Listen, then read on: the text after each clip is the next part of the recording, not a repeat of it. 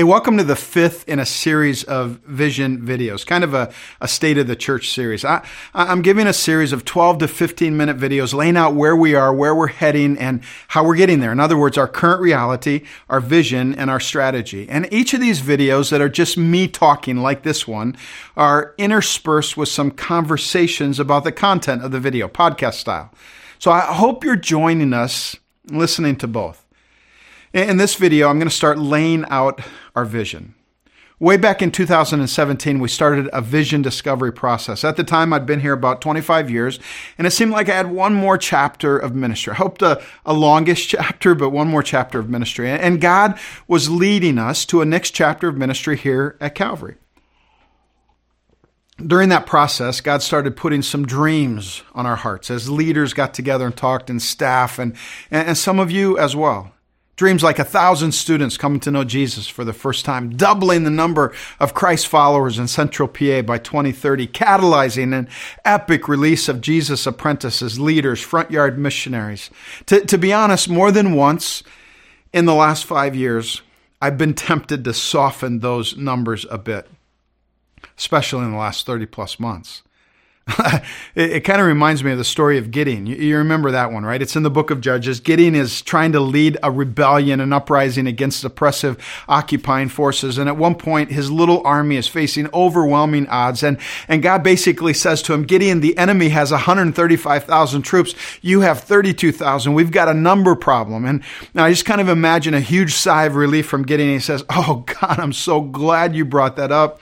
I mean, honestly, I'm shocked that 32,000 men of Israel answered my call to throw off our oppressor, but we're still outnumbered 4-1. No, God replies, Gideon, you have too many men. You don't need more, you need less. Huh? So God told Gideon in verse 3 of Judges 7 to do a gut check. Tell the men, Gideon, whoever's afraid, they can go home. I just imagine Gideon saying, can I go home, God? Or could I give them a pep talk first? Or maybe you could give them a sign, a really big sign. Tell them, Gideon. So Gideon tells us 32,000 men, if they're afraid, they can go home. 22,000 left. And then God said in Judges 7:4, 10,000 is still too many, Gideon. And so God devises the silly drinking contest, which sends another 9,700 home. And God says, that's just right. Give these 300 guys a torch, a ceramic pot, and a trumpet, and we'll do something great. A torch, a ceramic pot, a trumpet, and 300 men against 135,000. We'll do something great. Can you see the slump in Gideon's shoulders? Be like God telling us, I want you to double the number of Christ followers in Central PA by 2030, and in the process catalyze an epic release of Jesus apprentices. I want you to fill Beaver Stadium with front yard missionaries, Jesus apprentices who will love their neighbors to life. I want you to turn Penn State University into a missionary sending center. You're going to send revival to the nations, but first I'll take away Sunday mornings for a year. Your buildings and your programs won't work. You'll lose hundreds and hundreds and hundreds of people. You'll be divided. It's going to look hard. I'm going to take away your political power. The strategies you relied on for decades won't work, and I'll remove every ounce of control you think you have. I'll even send some of your best leaders to other churches. And then we'll do something great. Henry Blackaby once said, I've come to the place in my life that if the assignment I sense God has given me is something I can handle, it probably isn't from God. See, that's part of our vision. I believe that we're in a Gideon moment. I believe God is calling us to take a step of faith. God is showing us all that we aren't and all that we don't have and all that we can't do so that it becomes really, really clear all that He is and all that He has and all that He can do. You've heard me say this before, but the last 34 months have not been a temporary interruption on our way back to normal.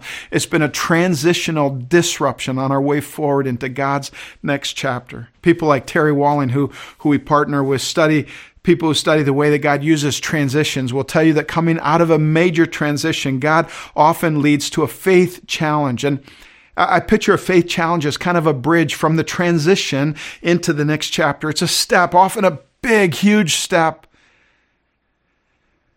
I'll be honest, at so many points in the last 5 years as I've been tempted to soften the vision, kind of round it down. I mean, come on. Double the number of Christ followers in Central PA by 2030. But every time I do, I just keep sensing God saying, don't you dare. Ask me for more. A few weeks after we set our vision statement, I got an email from David Ashcraft. He was the lead pastor at that time. He's since retired, but the pastor at LCBC Church, probably the largest church in Pennsylvania, 15 to 20,000 people. He sent a letter to 7 other pastors and asked if we would meet with him for a couple of days in Lancaster. In 2015, God had given them the vision of impacting 100,000 people in Pennsylvania. And 2 years into it, they were saying, there's no way we can do this alone. Could we do something together with other churches? And those 2 days, as we met, I just kept hearing God say, ask me for more. In the same span of days, I sat down with 30 or 40 people from Lewistown to talk about the same thing, and that led to our Calvary Lewistown gathering, a building given to us. And in the midst of that, I kept hearing God say, would you at least ask me for more? Then a few weeks after that Lewistown conversation, a local pastor that I hadn't talked to for years, he didn't really know what was going on at Calvary, let alone what was going on in my heart. And he asked if we could get together. He told me that God put us on his heart about 3 months earlier, and he felt like God wanted him to tell me, you're thinking about doing some big things, and God just wants you to know that you have a green light for everything that's in your heart. He's with you, and he favors you, so the visions, dreams, and goals are a go. Listen, you guys, I'm not a prophet. You don't want me to tell you that I know what God's going to do and how he's going to do it. I can't even envision a box that's big enough for what God can do.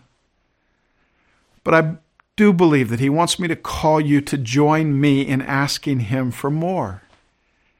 Because at the very heart of our vision, this really is our vision. The heart of our vision is a God who, like Paul says in Ephesians 3:21, is a God who is beyond more. He can do immeasurably more than we can ask for or can even imagine. So let's ask him for more.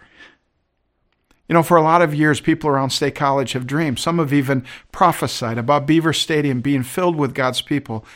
And in the past, I'll be honest, I thought it was unlikely at best, impossible at worst. But in the last 4 years, when that stadium comes to my mind, I keep sensing the Spirit saying, that's not even enough. Ask me for more. So here's what I've been praying the last few years.